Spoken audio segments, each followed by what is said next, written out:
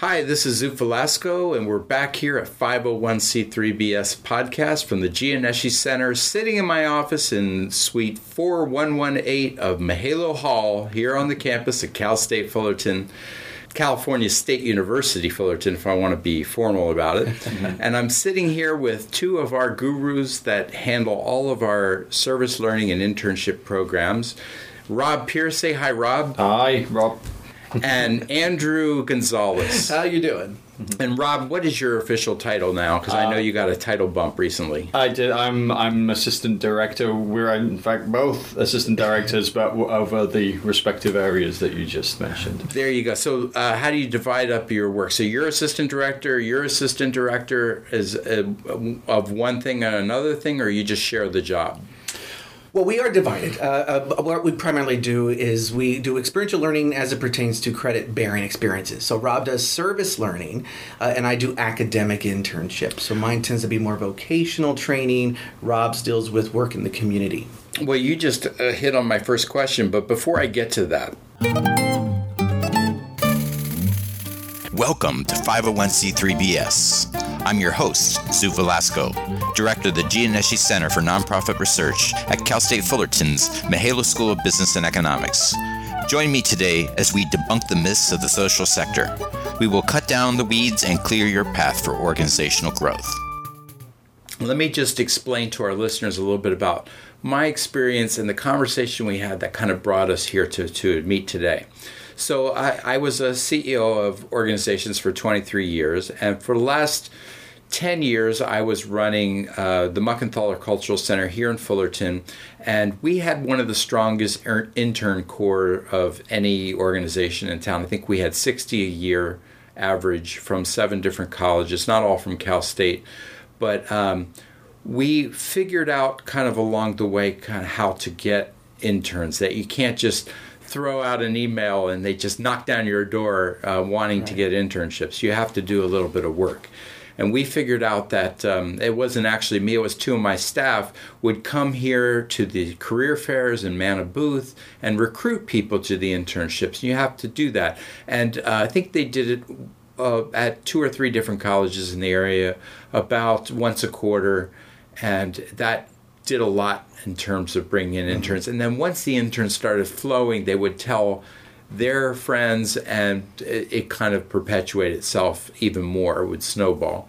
So that was kind of our experience. But I know that I still don't understand all of the nuances of what you do, and I thought it would be good for all of the organizations who listen to our podcast to kind of figure out this whole thing called internships. And I know there's people that I've met that said, oh, I don't want to get an intern, it's too much work, and you have to put in all this work, and why do all that for somebody who gets coffee? And I say to them, well, first of all, you get out of what you put into it. And second of all, we actually get 60 interns a year, which is the equivalent, I figured out one day, to about 7 full-time paid staff.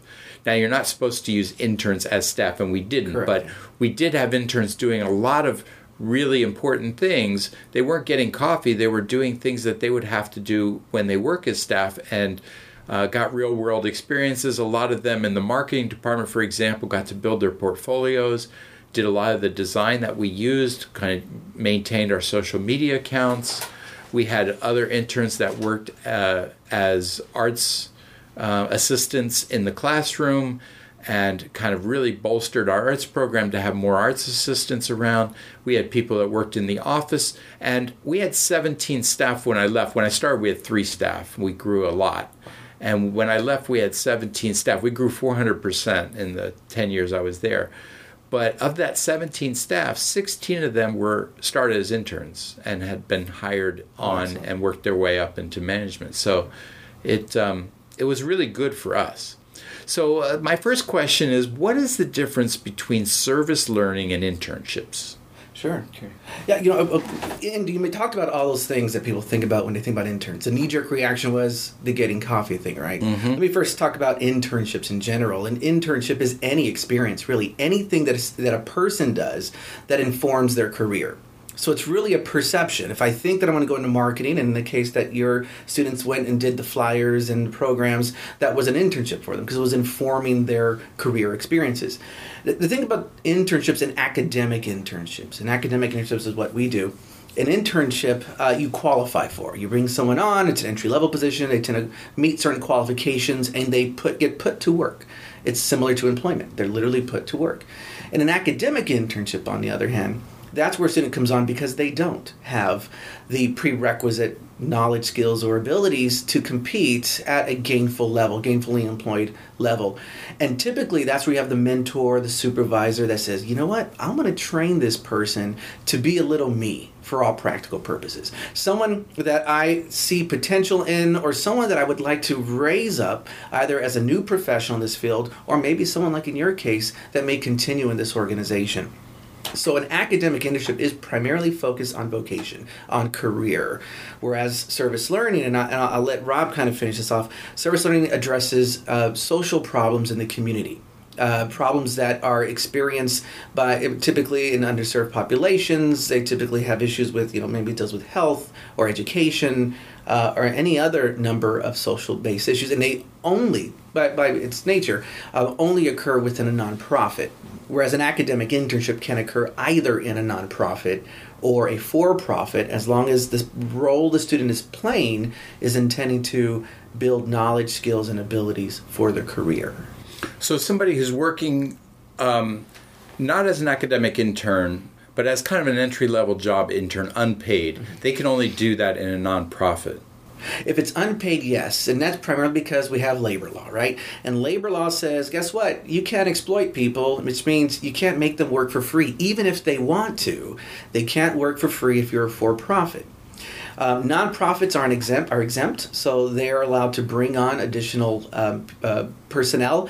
And while they might be volunteers, they could potentially still be interns if the roles they're given are in fact informing their ultimate career pathway. So that's the beauty with nonprofits. You can have both. These are not mutually distinctive concepts. It just depends on the supervisor, how they design the experience, what type of opportunities they afford the student, how much interaction they have with that particular student. And here's the key thing.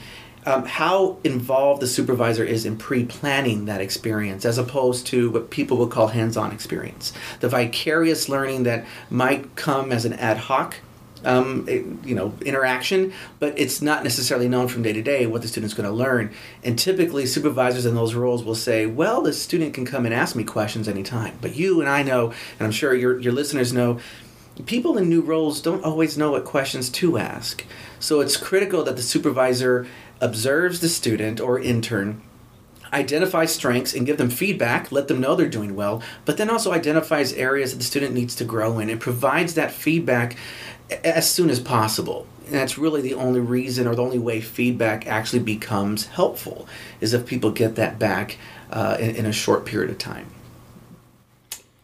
So to talk about service learning and that in contrast to academic internships. So again, it's really a matter of focus, like kind of what and the intent behind the two different paradigms, if you will. So internships very much focused on academic internships, focused on career development, focused on preparing students for entering the workforce. Okay. Service learning, on the other hand, is about civic engagement. It's developing the kind of the civic duty, the civic outlook of the students and who they are and their place in society, in parallel with their academic learning, their curricular learning. So internships, it's very much the domain of the site. Once we've approved an internship and said, yeah, this is a bona fide learning experience, the site's kind of at the wheel and they drive the whole internship experience. Service learning is much more of a partnership with the professor who is teaching the class. It's actually what's known as a teaching pedagogy, and it's the professors that opt to teach their class as service learning classes. What are some examples of classes that are service learning classes? Great. Okay, so we have Let's go with your very own Marcia Judd, who does Art 380. I should mention Marcia Judd worked for me at the Muckenthaler as a lead artist, and she often brought in many assistants through your service learning program. Right. So she teaches teachers basically teaches how to teach art education. Okay, and the way she does that is you partner with an organization, in this case the Muck, and you bring the students in the classroom. You're teaching the theory, you're teaching the concepts, you're teaching the how-to. I should tell people the Muck is shorthand for the Muckenthaler. Not everybody would know that, but around here we call it the Muck. Actually, our website is themuck.org, so affectionately known as. Yes, right? affectionately known as. So she teaches obviously in the classroom. There is a classroom component that there isn't in academic internships typically, and then the students then at predetermined times go to the site and then engage in the act of actually teaching or delivering our education. And there is an additional pillar. I talked about the civic aspect of it. There's an additional pillar in this in service learning that is purposeful civic learning. Okay, so they're not only learning this is how you teach, these are teaching techniques, this is how you get this information into the kids' heads, right? They're learning about the social setting that this is occurring in. So a lot of the kids that come to these classes are coming from school districts that cannot provide this because they're generally low-income communities. So it's teaching the kids to understand what a low-income community is. Our kids. I should differentiate between our kids and the kids. You mean young adults? The young adults, yes. The RM. It's a term of endearment. Exactly. So the students, the Cal State Fullerton students, they learn not only about the techniques and the concept and theory behind actually teaching, but they learn about the circumstances of the children that they're working with, the social paradigms that lead the children to need these services that are being provided, the background, and what impact that has on your approach to teaching, why these things are happening. All teachers need to know who their kids are in order to teach effectively, and so this method of teaching really really benefits our students in their engagement. But then, as the reason we're talking here today is obviously finding partners that have those needs, and this is just one example, benefit from having the students come in and work on this, And service learning it's broad in its application. You can you can have a very deep partnership with a professor. Some professors even do research with the organizations that they work with, and they leverage their students around that. They do whole program developments with their partner organizations. Some are much broader. They tend to be like the more basic level, like intro classes like Sociology 101. And there the students are just looking for general volunteer experiences, and sites can put themselves forwards put their volunteer experiences forwards, so that the students can do that in fulfillment of their service requirement for the class. So just to encapsulate then, so for example, Marcia is a person who teaches others how to teach art. Mm-hmm. She is an artist herself and an art teacher, and so she uses that experience with the Muckenthaler to bring other people in to have that real world experience teaching art to kids, so that she's taught them how to teach it. Now she needs them to experience actually teaching it, and that's the service learning. Right. And so that could be true of like any kind of a museum. You could have archaeology students come and do a dig because they want to learn archaeology. But the primary difference here is that civic component. Right. The teachers are not only talking about, it's not just like, here's the theory, now go practice. That's kind of what an internship is in right. real essence. It's that civic component where they're saying, well, why does this need even exist in the first place? Why do why would these kids, in your case, not be getting an art education? What are the factors that lead to that? Because this kind of civic setting for their knowledge is motivating for students. I mean, there are various studies that show when a student engages in service learning that it places the importance of their degree for them. You know, they may not have a clear idea of why many students why they're pursuing this degree, but when they do service learning, it's like, oh, this is the effect I can have. This is the change I can make with the knowledge that I'm gaining in this degree. This is what I'm going to do. It basically contextualizes their degree in their communities, in their lives. So do you see people who are, say, masters or PhD candidate students that are looking for things that are thesis related that are also service learning projects? For example, like somebody wants an outside of evaluation of a program they're doing in the community, a nonprofit, and maybe they can get a thesis, somebody who wants to do that for their thesis to come and do it where they don't have to pay, you know, some big firm to come and do an outside evaluation. Have you seen those kinds of service learning projects? That isn't what we would call service learning. It's curricular. Okay, so service learning is embedded in a curriculum. So, and the experiences basically align with the learning outcomes. There's a part of the pedagogy is reflection. So the students come back after they've done their experiences, usually on a weekly basis, and the concepts that they were talking about, they talk about how they saw those concepts at play when they were out there in the community and how the community affected, you know, the outcomes of those concepts at play. What you're talking about is community-based learning, which is the more broader umbrella term that service learning is part of. Well, I didn't know this was so complicated. Yeah, you know, well, we are academia. You know? Well, I remember, I think it was around 2000 when Gray Davis was governor, and I think he started a mandate, or it was the legislature in California, that every student who graduated from a four-year college would have X number of hours of service learning. Of one experience, yeah, and that was a consortium that was all three university systems in California. Is that still going on? The funds are still there, but it's not required anymore. It's operationalized differently. Different exactly, campuses. Yeah. So as that filtered down through the various systems into the various structures that exist in those systems. You mean bureaucracies? Yeah. I wasn't going to say it, but you can.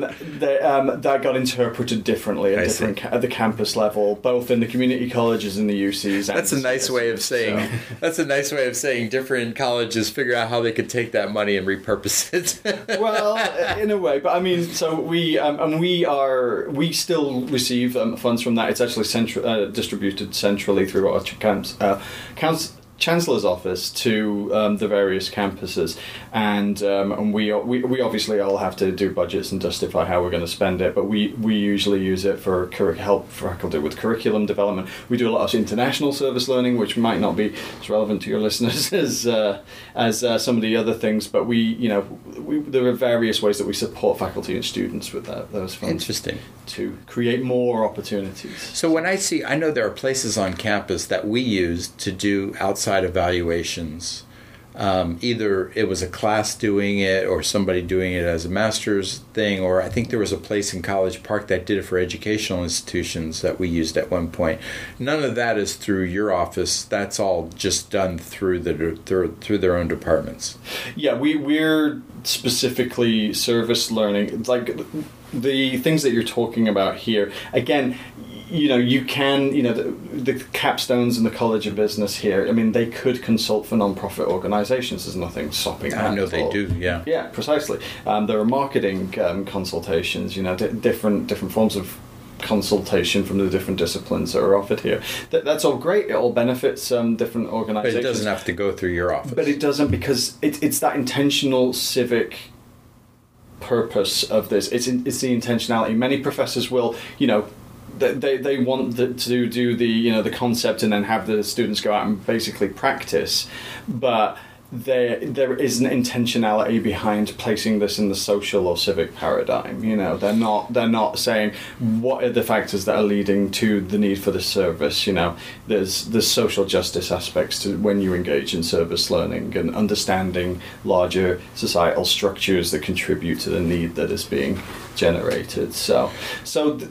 All of these different forms of community-based learning and community engagement can benefit non-profit organizations with engagement. Service learning is one of them. Academic internships is one of them. I gotta say, I never realized how complicated this was until this moment. Like, Right. I've been doing interns, working with interns and recruiting interns since 2000, and I never realized how complicated it was. And maybe that's why it's so hard for us to figure out how to use interns. Well, here's the thing. We do our best. We're talking about high concept stuff and the stuff that goes on this side. To the employer-facing side, the non-profit world-facing You side. dumb it down for us. Well, we just give you the bits that you need. We just tell you what we need from you and like have you give that information. And then once, you know, we don't want to go into this mega deep concept. Well, we'll go as deep as you want to go, basically. But we give you the bare minimum, and we go from there, basically. Okay. Well, when we think about the pedagogies and the andragogies that are involved in this, that's really an academic thing because we have to appropriate it accordingly if it's, of course, credit's being given. Right. But when you... Did you say Andrew Gaji so that you could use your name? I used to love that word because it had that prefix, That's right? his real name. But, you know, we do it with adults. And so a lot of times we have non-traditional students and we have to make sure that, you know, they are learning as adults as well. But when we appropriate it accordingly, the complexity that you mentioned, it's like the right tool. When you understand which tool you're using and the purposes for that tool, you can use the wrong tool for the same job, but you won't get the same effect. So when we understand the tools first, then the effect is greater. For us, and I would say for me personally, the effect finds its result in the issue that we're dealing now, not with employment or underemployment. What we're dealing with is underemployment. Unemployment right now is pretty low in terms of its numbers. I mean, recently it was 3.4%. Nationally, our lowest since 1969. Here in Orange County is 2.4, 2.8%.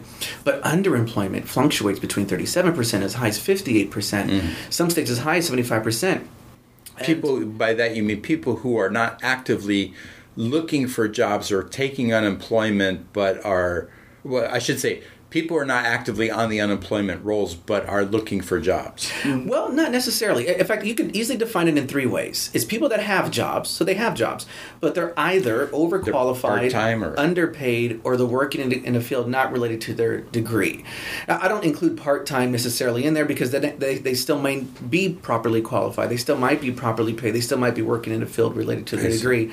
I think that's a big problem, though, right now, is that we have this idea that everybody's employed who wants to be employed, but ever since they changed the employment laws, and, you know, with the minimum wage going up, of course, exempt labor then has to go up twice the minimum wage, and people don't often take that into account when they think about minimum wage. And so, as a CEO, I've seen myself where it's much cheaper to hire 2 part-time people than 1 full-time person, and so I think there's a lot of people who are underemployed in that they're only getting part-time jobs and they're having to cobble 3 jobs together to do what they used to do with 1 full-time job with benefits. Yeah, and for our graduating students, that's been one of the biggest criticisms, I think, of higher ed is that we're not, quote-unquote, preparing students for livable wages or standards of living, especially here in Orange County. We did a study, and we looked at over 400 alumni from here at Cal State Fullerton within the last 4 years, and the effects of perceived underemployment, because really perception is reality for employment. You know, you think about the negative outcomes of being underemployed. Bad engagements, high turnover rates, mental health issues. And what we found was that none of the key factors we think that would affect underemployment actually statistically affected them. It wasn't the university, it wasn't the college they were in. It wasn't even demographic variables. So we would think, maybe there are gender variables at play. Maybe it's an ethnic variable at play. It was none of those. It wasn't even STEM or non-STEM. The only effect that we found was in not doing experiential learning. We found it on 3 different types of experiential learning specifically. We found it in service learning, academic internships, and our DC practicum that we have here on campus where we send students off to Washington, D.C. Those had a significant effect at mitigating or even reducing the levels of reported underemployment. What does that mean? That means if students do experiential learning that are, as what you mentioned, complicated, but that are this structured, they are less likely to report underemployment within the first 5 years of graduation. Those are critical outcomes. Why? That's not really just for interesting. and not just for the students, but for our employers. Because what are the employers getting in the long term? They're getting much better prepared employees in the workforce. They're getting long-term commitments from students that began as interns. They realize the amount of investment their employer has put into them. They actually are retained much longer than, say, the casual intern that comes in and does the coffee making and the errand running, but ultimately doesn't feel connected. So a lot of this is rooted in organizational sciences. A lot of this is rooted also in just in academic theory and how we train students professionally. And then, of course, in legalities and employment law. Making all of that work together necessitates this conversation. Because what most people will do is they say, oh, it's too complicated. I just want someone to come and help me. But you're missing a key performance indicator. You're missing key returns on potential investments if you structured the internship or the service learning experience or whatever you want to provide for the student in the long term. I think my own anecdotal experience backs that up, because we hired people that we liked as interns and they worked their way up the ladder. Mm-hmm. We referred people that were good interns that we couldn't hire. And so those interns who were very successful interns, we would help them find employment, whereas if they weren't getting that experience, they wouldn't have that. Also, when I teach classes, a lot of my students are really overly obsessed with grades. And I tell them, you don't need to be so obsessed with grades. It's one line on a resume. Right, yeah. When I hire people, I want to know what they know, not what their grade was. Exactly. And so that's really much more important. Yeah, and we tell our students the artifact of these experiences is not doing a good job. Anybody can do a good job, particularly at these entry-level positions. The goal is to develop those relationships. Because, you've probably heard it said, it's not what you know, it's who you know. But it's not even who you know, it's who knows you. So we make sure our students understand that when they're at their workplaces or their internships or their service learning sites, they're not just doing, they're also relating, they're also connecting.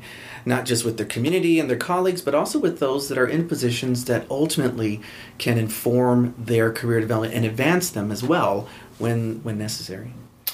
And just beyond that, for this specific sector, the non-profit sector as well, I mean, conversely, non-profit organizations are, typically there to serve a particular need and to highlight that need exists, right? To serve a particular group and engaging students in this, at the very least, gives them a much greater understanding and appreciation of the issues that they're trying to address, and it forges greater relationships with the university, and basically spreads that knowledge among new professionals, who are going to take this information out there into the community as well, at a much deeper level than perhaps they get from traditional outreach with these organizations. So let's talk for a second about credit versus advocates, basically. let's talk for a second about credit versus non-credit interns. So in community organizations, we would generally hire people, bring people on as interns as a non-credit based internship. Is there any reason why we as community organizations would need to know about credit-based internships? Absolutely, and that's primarily rooted in your applicant pool. A lot of programs on college campuses, especially ours, have required academic internships as part of the degree requirements, which means you have an applicant pool every semester that's saying, I need to find a place to do my practicum. I want to find a place where I can learn how people do business. Nonprofits have that capability because they have people like yourself and like many of your colleagues that doesn't just do their work. They're extremely invested in it. There's a level of meaning and depth that goes beyond just simply being effective that the students need to engage in. And they want that rather than just going to the office and just being told to do this and that. So they absolutely would appreciate those opportunities. If it's offered, if the volunteer opportunity could be structured in a very simple way. Our framework that we've designed to make it manageable for sites is simple. It's this. Most internships start with tasks. What's the student's going to do? And then how am I going to train a student to do that task? And maybe they're going to learn something. If you flip that around, you have an effective academic internship. That means you start with learning outcomes. Don't start with what the student's going to do. Start with what could they possibly learn here? And identify only 3. It's a semester we're dealing with. You only need 3 learning outcomes to be manageable. Then you ask, okay, how am I going to train them to achieve those learning outcomes? So what is the supervisor going to do? Then finally, the last thing we think about is what can the student then do to demonstrate that they've achieved those learning outcomes? The collateral effect of that is you get the assistance and help you need in the nonprofit and at your agency, but the overall effect to the student, to the site, to the community is something much more meaningful and longer enduring than just, oh, there's my resume check. So I don't think most of us know that we can do academic credit internships because we think, oh, that has to be a professor that does that. Ah, yeah. See, the neat thing, it's similar to service learning, and there's a distinction and a similarity. They both involve faculty, except with service learning, there's more of an active, ongoing involvement with faculty. So faculty is there along the way, helping the student with reflection, helping the student with attending to observations they're making in the community that they may not be able to process or debrief on while at the site.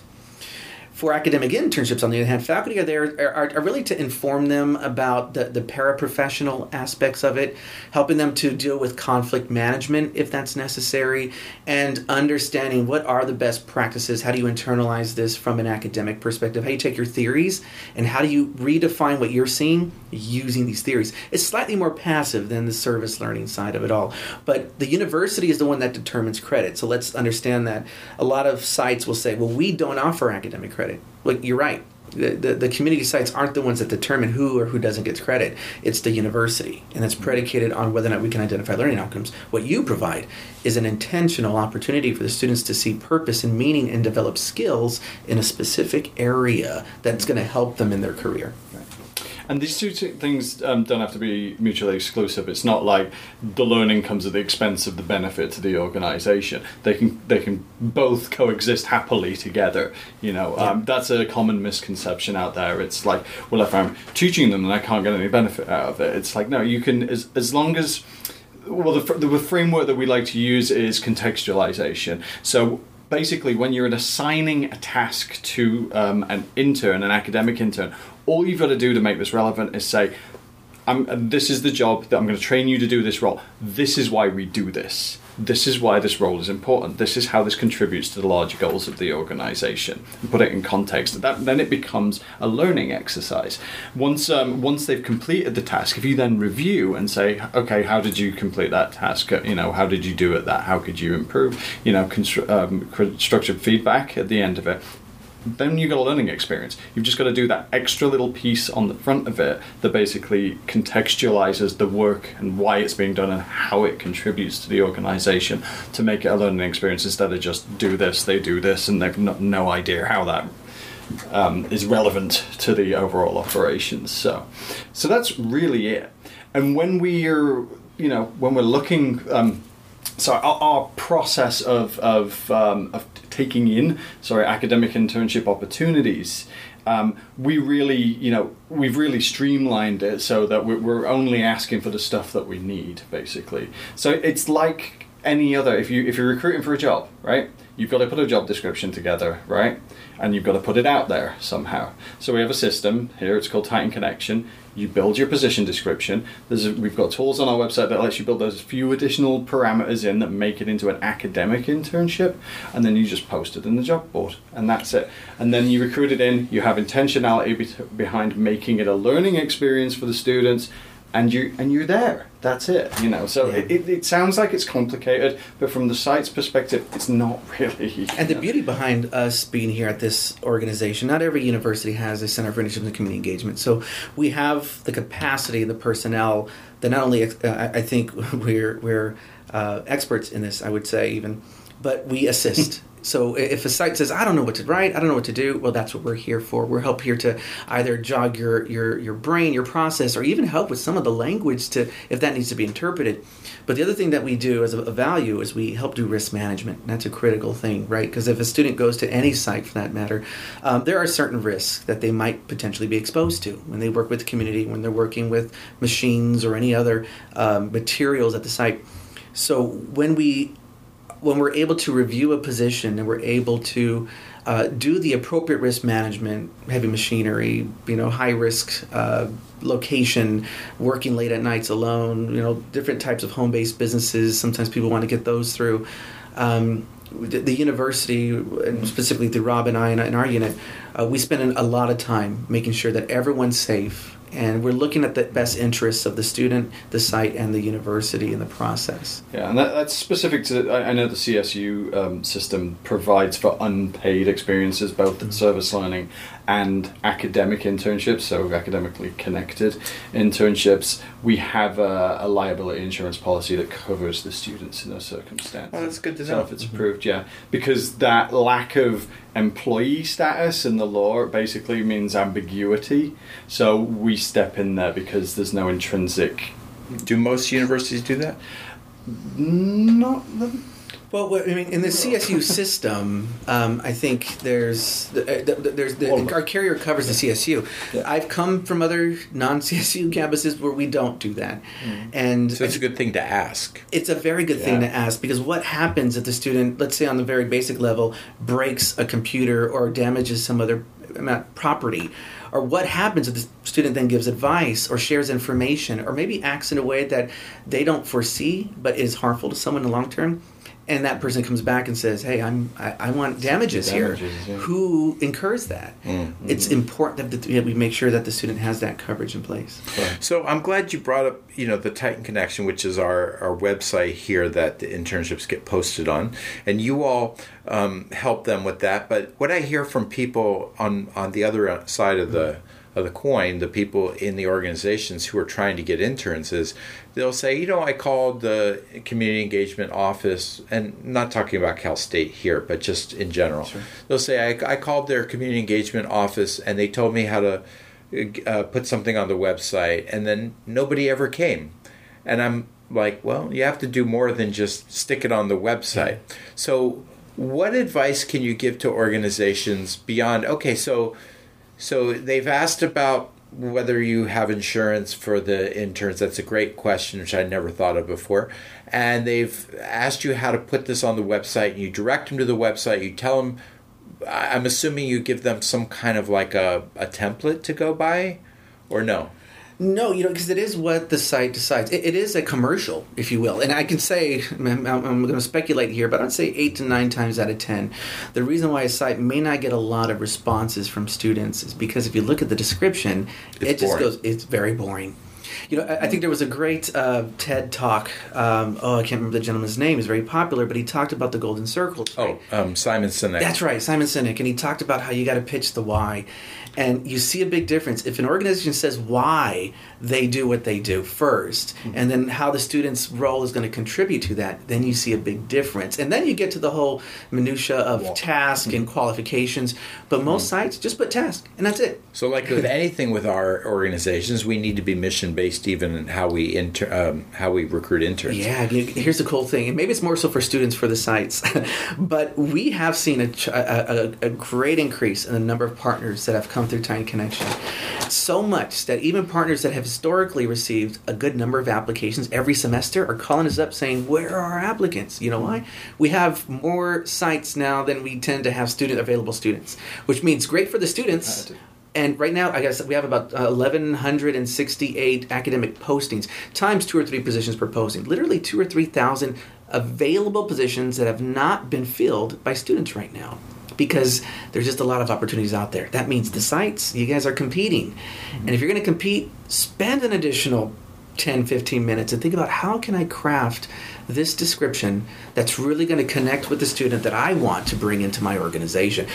How can I demonstrate my organization in a way that's going to reflect our values, our mission, and makes us differentiate from, say the site down the street or across the county.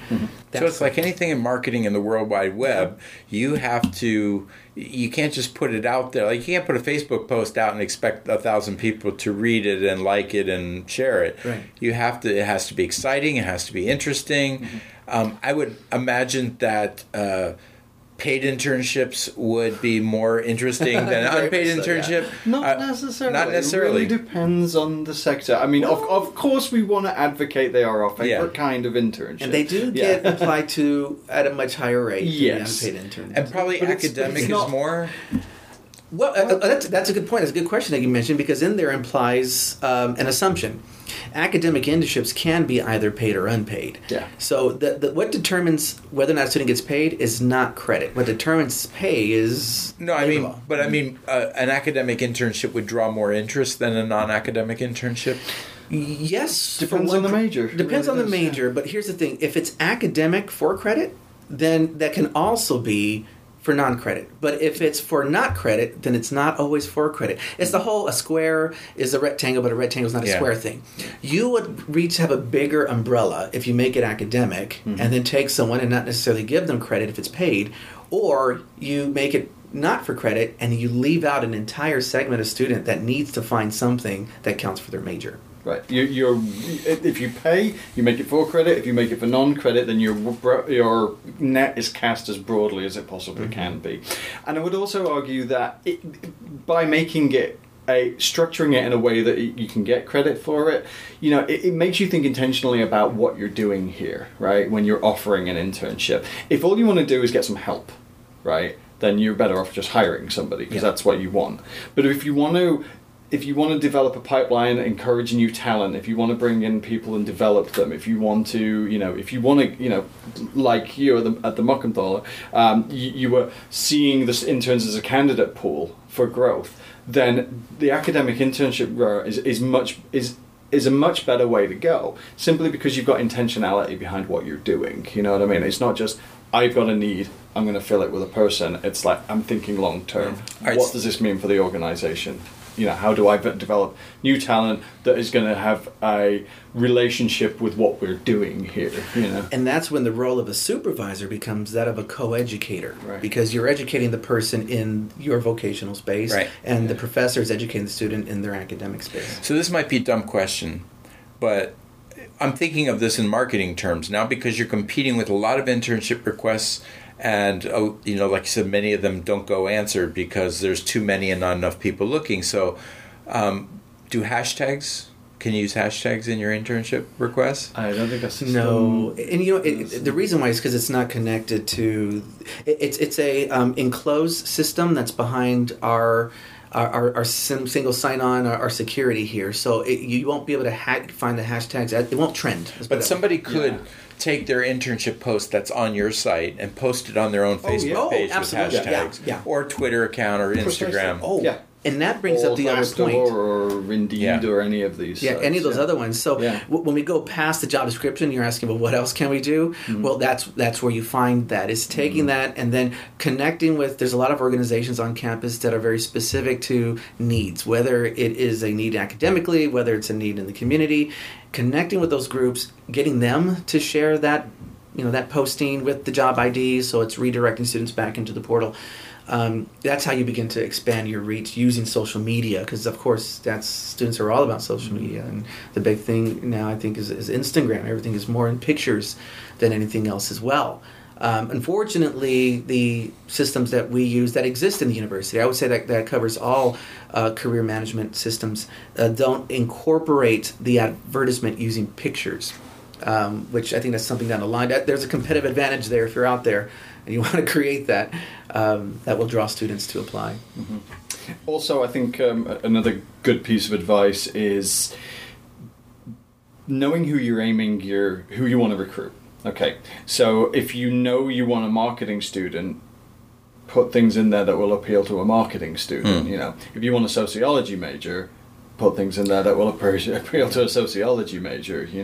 It's key that you know who you're talking to, like in any marketing exercise. Rob brings up a very good point. We have a lot of sites that want to advertise, especially nonprofits, because again, you don't have to do academic credit, so they advertise just volunteer, and then within the job description, if even in the job description, they have all the different positions they could potentially volunteer in. When students search in Talent Connection, they're searching through functional words typically related to their career or their degree program. They're searching for marketing internship, psychology internship. Right. So doing a catch-all like that is no good. You need to do, if you have 7 interns, you need to do 7 different posts. Yes. Right. It's your pitch. You're pitching to those students. All right, so let's encapsulate what we've learned today, folks. So I'm going to, you correct me if I've gotten any of this wrong, So what did you say was bigger than service learning, above service learning? Was community-based learning. Community-based learning has under it service learning and internships and probably some other things that we haven't talked about. Community-based learning is, I mean, it's so funny. There's all this terminology that floats around, and like the word internship, whoever's saying it has their own understanding of what it means. But generally, community-based learning is connected more deeply to a class. There's a professor in a class who's got a classroom full of students, right, and they have a project or a service component for it to be community-based learning. When we're talking about internships, that's really much more on the kind of the career development side of things. So the first thing that an organization should do differentiation there. Is they should partner with whatever universities are in their neighborhood, in their community, and really develop a partnership. Like here, we're so siloed. This is, we have, 30,000 students? 40,000. 40,000 students and, 7 or 8 different colleges here. And each one is its own little silo. So if I talk to someone, and I never realized this till I came to work at Cal State Fullerton, but if I talk to someone in the College of Business, I just assume the people who are the arts people are going to know what's going on too. That's not the case at all. No. You need to also talk to the people in the arts department. You need to talk to people in the College of Sociology if you want sociologists, or the educators if you want teachers. Right. So, we ran a education-based cultural center. We could have worked with 7 or 8 different colleges here if I knew better than to connect with them. And we connected with Marcia, honestly, by mistake. I mean, because we had her coming in as a lead artist. I had no idea that she was also a professor when we first hired her. Yeah. So the first thing people can do is really connect with their universities, and not just one person at the university, but really try to get to know people in each college or each department if it's a junior college, and then the service learning people as well. That would be step one, right? Well, yeah, I would say, even your stakeholders on a campus, there are certain priorities that you can prioritize them according to their scope. If a campus like ours has a centralized Center for Initiatives, then we would have or be able to connect your colleagues to the appropriate constituents, rather than having to fish them out. Because you're right, every campus is their own universe. Some campuses have their own zip code even.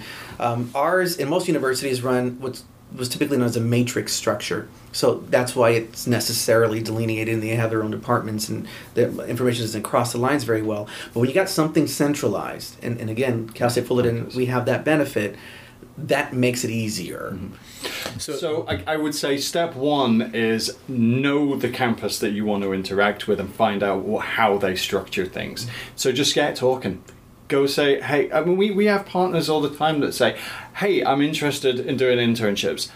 Let's, I'd like to meet with you. And we say, sure, let's go get a coffee across the street. We'll talk to you. You know what I mean? And then we establish contact. And we do that because it's free parking across the street. Well, we do, and it's free and it's available. There's no parking here on campus. Right. Okay. So get to know the university. Then once they do that and they've discovered who the service learning person is, they're going to tell them, you can post on this website.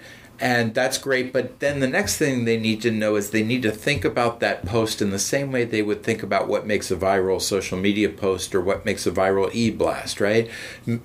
How can I tailor this post to the people that I'm trying to recruit? Well, let me break down. Let me give a really simplistic view of kind of service learning versus internships. Academic internships versus service learning. Academic internships, it's you're designing the program. You've got to make it a learning experience. You've got to you've got to design this thing so that when the student comes in, you're going to teach them, you're going to mentor them, okay? And it's yours, you know what I mean?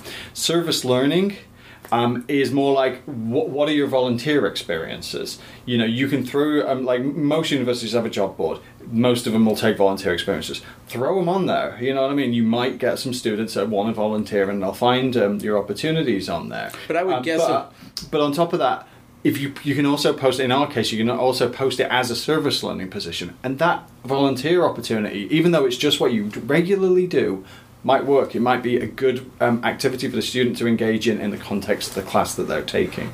So that's the difference. But between the two. I would guess if I was looking to do service learning, I might want to partner with a professor that, let's say I'm cleaning up the beach. Right. I might want to partner with a professor in environmental science or something. Exactly. So that service learning then becomes more important if the professor's making them do it. Yeah. So so on the service learning side, it's less of a sure thing, I'll definitely say that, because you have to have a professor that happens to be teaching something that's relevant to what you're Which could be doing. more of a sure thing if they actually make the relationship with the professor. Oh, yes. Right, exactly. And, why not reach out to the department and say, hey, I'm looking for a partnership. I did that recently with our neighbouring city here, and we ended up having a collaboration with the art department here. Yeah, who did a like whole if I design run a project pet shelter and I meet with the veterinary science people, they might have all kinds of ways to help me out that are service learning, that are community-based learning, that are internships. Absolutely. Huge burgeoning field in Orange County is the aging population and how we serve them. We have a school of gerontology here,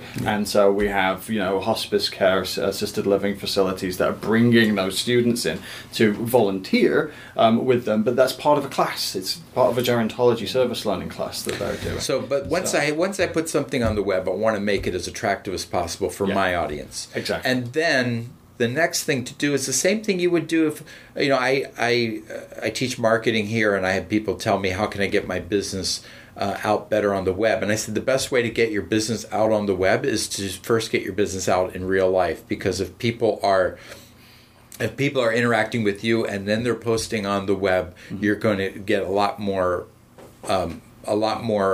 ability to go viral than if people are not interacting with you in real life first. Yeah, right. I think that's critical for students who want information. They want predictability, and they're very much aware of the negative stigma that just a general intern might get. There's even a movie about interns. So if you can get information out there of what the experience is going to look like, again, everything's in pictures for students. If they see what it's going to look like, they hear quotes, maybe on your websites from students that have done it before, then it assures them, makes them feel like it's a little bit of a safer bet. Right. That not only are they going to have a good time, but they're going to have a good learning experience, because they're trying to, in their own minds, avoid the ones and identify the ones that aren't going to give them the worth their time experience. And so in our case, that was actually coming and doing career fairs. And really, I think we paid $200 a quarter to have a booth at a career fair, but it was so worth it because we got so many interns from that. And like I said, it was like having 7 unpaid staff working for us. Right. Yeah. And that's like sales. You can have a booth, student comes, but there has to be that immediate follow-up. And if that works, that's great, because some people that come in booths, they don't do that, and they don't see the same return. But I think you were talking about something earlier about getting it online. Something I don't see interns or sites do, for-profit or non-profit, is they don't get those visuals of what the experience is like. At the site, so the students can simply search for it, and then boom, there it is. They see it. That's they see a great students point. just like them. Well, that's a great point, that they're going to Google you, and if you have a terrible web presence, they're not going to want to come intern for you. Right.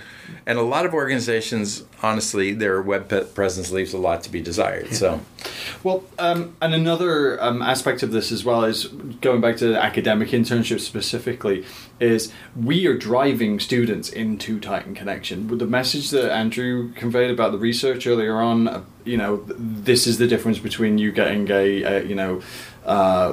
meaningful gainful employment and not. We're hammering that. We're saying go into Titan Connection, go into our system and look for opportunities. And the only way they're going to find you in there is if you are in there, with your opportunities. So that's so crafting a good experience and being present in there is half of the battle as well. Yes, you can go larger, and once you've got an established program, the word of mouth sells itself. There's a number of organizations that we work with that basically don't have to do anything anymore because their internships are so well established. Yeah, the much is like that eventually. Exactly, But I think that there's a step we haven't talked about. So once they get everything online, and people are applying and people are interviewing for these internships, they have to have a job that people want to do. It can't be just, go get me coffee. It has to be something that really does speak to them in terms of their career goals. Right.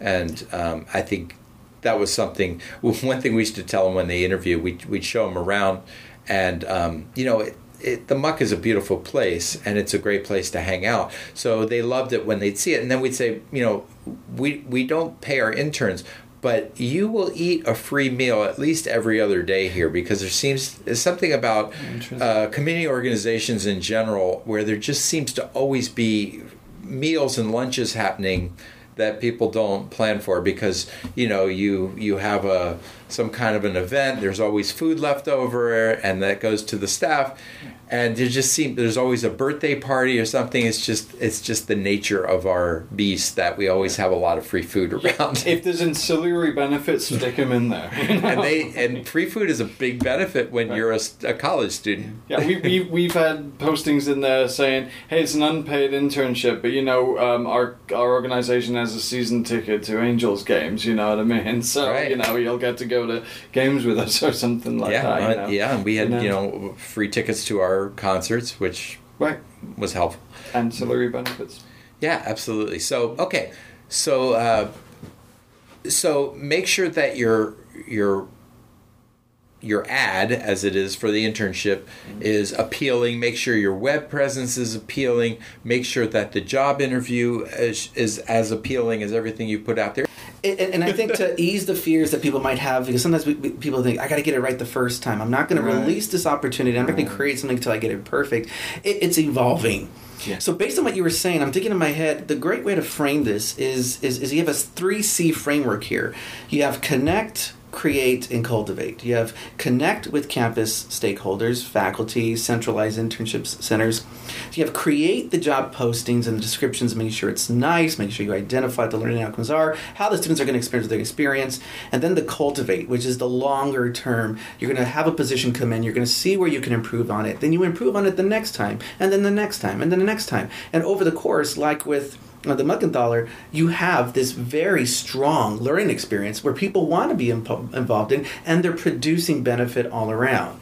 And I think that makes it work nicely and is easier to follow. Well, Andrew and Rob, I'm going to end it right there, because I don't think we could say anything more beautiful than that. That's so perfectly put.